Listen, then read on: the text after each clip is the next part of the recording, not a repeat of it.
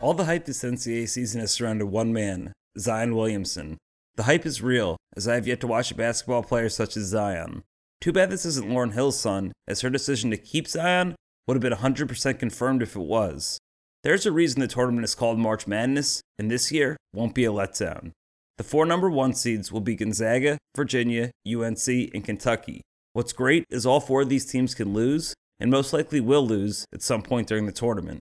Kentucky is the team out of this group to watch out for, especially since they've gotten better with time. The Big Ten is likely the most dominant conference, with plenty of firepower to account for.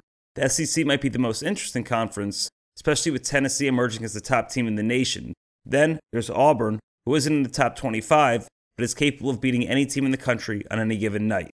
Let's not forget about the Big East, where Villanova is always a threat. Despite a recent losing streak, Marquette has flashed signs of their D. Wade and Steve Novak days.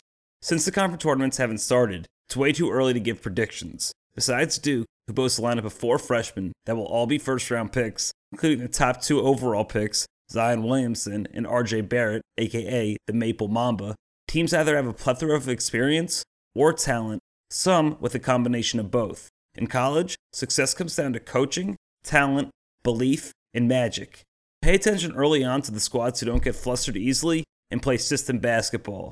Otherwise, sit back, relax, take a break from taxes, fill out your brackets, and enjoy March Madness. This is Greg Landorf, that was New York Sports and Rhymes, and I'll return with a more detailed piece on this subject at the appropriate time. Spill the day to get my mind blown. Dress it up and go to Nassau. 200 miles on the dash. Got a roll a pound up a gas. Switching lanes in the Grand Rapids.